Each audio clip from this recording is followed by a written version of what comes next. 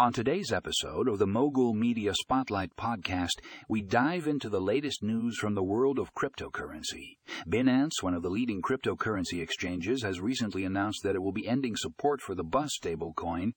This decision has left many users wondering what it means for them in the future of stablecoins. In our first article, Binance ends support for BUSD stablecoin.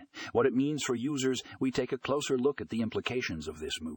We explore why Binance made this decision, how it will impact users who hold BUSD, and what alternatives are available to them.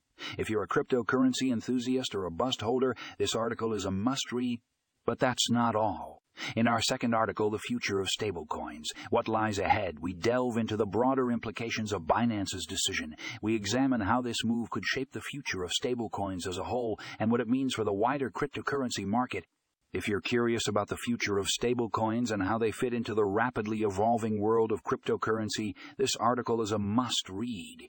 So whether you're a Binance user or simply interested in the world of cryptocurrency, be sure to check out these articles in the show notes.